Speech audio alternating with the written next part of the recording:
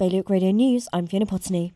Jersey's Children's Commissioner is taking the Home Affairs Minister to court. Deborah Macmillan is arguing that the way Greenfield's secure unit is being used for some young people charged with crimes is breaching their human rights, something the government strongly denies.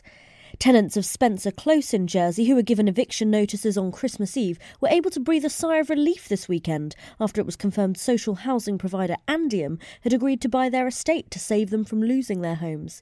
It's expected the purchase will be complete by March. Guernsey's Treasury lead has accused one of his predecessors of promoting snake oil.